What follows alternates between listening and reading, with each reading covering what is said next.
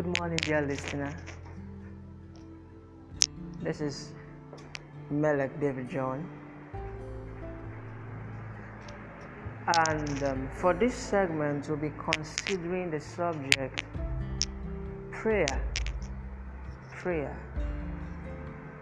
It's just a little snippet into the true meaning of both the word prayer and the activity of prayer. What is prayer? In fact, prayer is one of the most popular themes in Scripture. There is no book of the Bible where prayer was not done, whether formally, that is when the Bible says and he prayed, or informally, when a person says something to God in prayer. But the Bible did not say it's a prayer. Even in Songs of Solomon, there is a prayer there. So in every book of the Bible, we can flesh out the theme of prayer from them. It tells us that prayer is very vital. It is very important. The Greek word for prayer is proseuchomai, and it means to rub minds with someone, to exchange thoughts and words with someone. You know the picture of when you are discussing with your friend, or the picture of when you are talking to your dad. What are you doing? You are exchanging ideas. You are exchanging pictures. You are exchanging words. You are exchanging wisdom. You are exchanging thoughts. So your father tells you what he's thinking and you reply back. You see, prayer is a two-way something. It is a two-way something.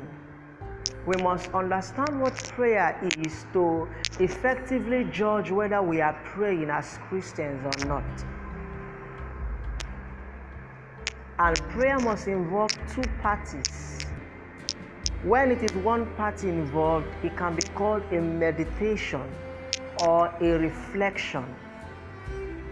But if it's to be called a prayer, two persons must be involved. This was why Jesus Christ said, "Once 2 or 3 people gather in my name, I am there."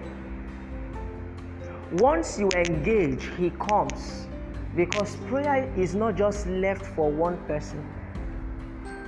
It is between two parties. That is what prayer is.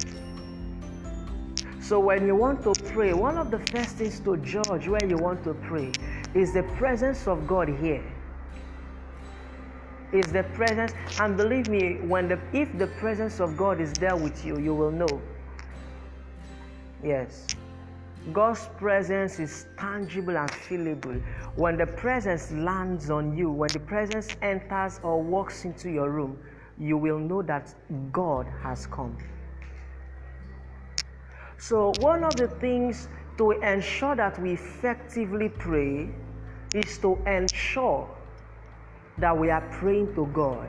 And praying to God is not just shouting. No, we must ensure, number one, that God is present while we pray.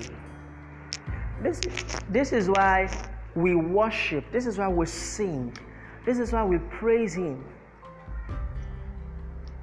Why?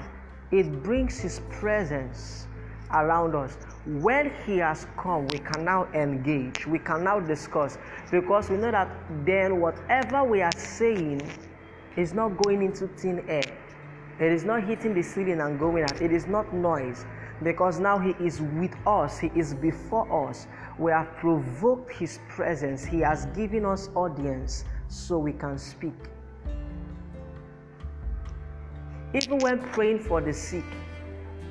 But let's not go there. We want to talk about prayer as in relating to having a relationship with God. How many times do you sit down and discuss with God? How many times do you sit down and rub minds with God? How many times do you sit down and allow God to speak to you and then you speak back to God. Didioma is a Greek word that means supplication, and unfortunately it is what most people do. They supplicate. Supplication is the act of genuinely making a request because you are in need. So supplication is done because you are in need. That is what most people do. I want you to kill my enemies, they are in need. I want you to give me house, they are in need. I want you to kill my enemies, they are in need of protection. I want you to give me house, they are in need of shelter. I want you to give me biscuits, they are in need of food. I want you to give me job, they are in need of money. That is supplication. I'm talking of prayer as in a genuine discussion with God, where God talks to you things about. The Bible says that when God came, He talks to them about things concerning themselves and even things concerning Himself. So whenever God comes, He comes to talk about two things. This is prayer. This is wisdom. Whenever God comes in the closed room of prayer, remember, Jesus Christ said, when you want to pray, enter your closet. And that word is a Greek idiomatic expression or a Greek phrase. It means just you and God. So when God comes in the closed room of prayer, He comes to talk about two things. I want you to take note of these two things. The first thing He comes to talk about is you. I know you think God comes to talk about Himself first. No, He comes to talk about you. The Bible says the angels asked God, it says, what is man that you are mindful of him? Mindful. God's mind is full of you.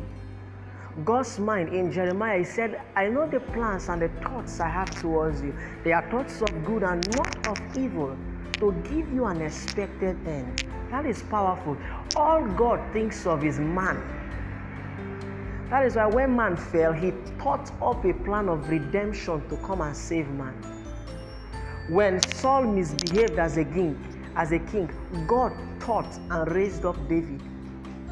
When a man messes up, God thinks about the man and how to remedy the situation. Everything that is in the mind of God is about man. So when God comes, He comes to talk about you first. He comes to show you your destiny, to show you your purpose. He comes to tell you what to do today. He comes to tell you who to preach to. He comes to tell you who to speak to. He comes to tell you the person to follow. He says, follow this man, follow Melech, follow this pastor, follow Benny Hinn, follow this one. They are going to do this for you. They will lead you here. He comes to tell you things to do. When God comes in the closed room of prayer, He comes to tell you things about yourself. How many of us have listened to Him speak things concerning us? Has God defined your purpose for you? Has He defined the kind of friends you follow? Has He defined the kind of clothes you wear? Allow God define it for you. Allow God. When God comes, He comes to speak about you first. And secondly, He comes to speak about Himself. This is where God teaches you. And when God wants to speak about Himself, there is one thing He needs from you: meekness. The Bible says, the meek will He teach in His way. God teaches His curriculum to meek people. And the place of prayer is a place to exercise meekness. When God has talked to you about yourself, He has talked to you about your family, show you the next person to pray for that the devil is planning an accident for. He has talked to you things concerning yourself. He has showed you plans of Him, of your life. He has shown you diverse things about yourself. He starts teaching you about Himself. It is in the place of prayer that God is made real. In the place of studying the Word, we see God. In the place of prayer, we experience God. He begins to teach you things. He begins to teach you, and whatever God teaches you at the place of prayer, no devil can take it away from you for life. That is why when God teaches you how to heal the sick, at the place of prayer when he tells you there is no sickness in this world you will not be able to heal. Why? It came from the place of prayer. Child of God, I want us to stop all this religious mantra, reciting words and calling them prayer. No, it's time to be intentional. It is time to pick up our jotters and go under that quiet tree and either kneel down and sit down, either close your eyes or open your eyes. No, none of them are wrong. And sit down and say, Lord, speak to me. And while he is yet to come, you start singing and worshiping him. Lord, thank you. Number one, because you are God, you are not a man. Because the fact that you are God means that you can overlook my sins and still come. You know, there's a saying that says to forgive is divine, to err is man. It will only take divinity to forgive man. That is why you offend a man and he says, I will never forgive you for life. No problem, he's a man. He's imperfect. It takes divinity. That is why it takes a divine man, the Christ man, the Christian, to forgive, to display the love of Christ, which branches out into forgiveness. So God comes and teaches you about himself. This is where God tells you, I am loved. This is where God teaches you. When Isaiah said this in this chapter, verse this is what he meant. This is where God tells you, when I dealt with Pharaoh like this is what I did. God teaches his character at the place of prayer. Are you seeing how exciting prayer is? If we can understand it, the fear and hatred for prayer will die out among people. Because when you make prayer about reciting words, I mean, it is vain. How will you come and recite words? No. In fact, silence is a form of prayer. There was a time the Bible says that David sighed. Do you know what it means to sigh? To exhale. That is, there was no words coming out of him again. He sighed. It was a prayer. There is the prayer of silence, where you just sit down and you behold God's beauty. And your silence is worship.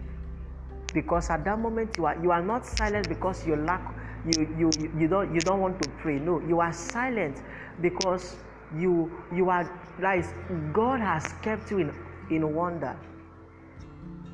There are some manifestations of God at the place of prayer that will leave you speechless.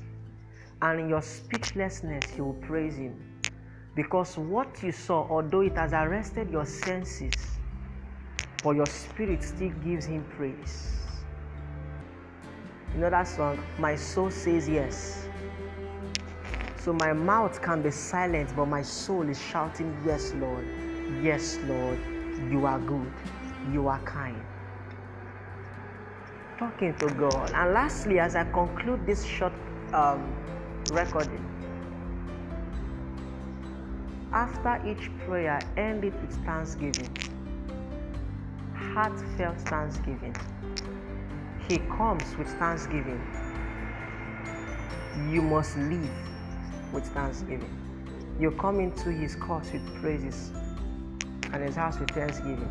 When living to you, live in thanksgiving. Do not just walk out like you're walking out on the gate man. No. Lord, thank you for taking out time to teach me today. Thank you for this mind-blowing revelation. Thank you for showing me who I am. Lord, I worship you. Thank you. And then you walk out. And then you go and you make fun of the devil and defeat the devil.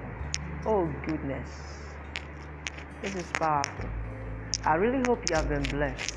The aim is not just for you to listen, but for you to also act in accordance to what you have heard. God bless you. I call you blessed. And I pray for you that every divine plan that God has for your life, as you have listened to this recording, they are coming to pass in the name of Jesus. God will draw you closer to himself, and he will make plain to you the realms of intimacy in him. In the name of Jesus Christ. Amen. God bless you.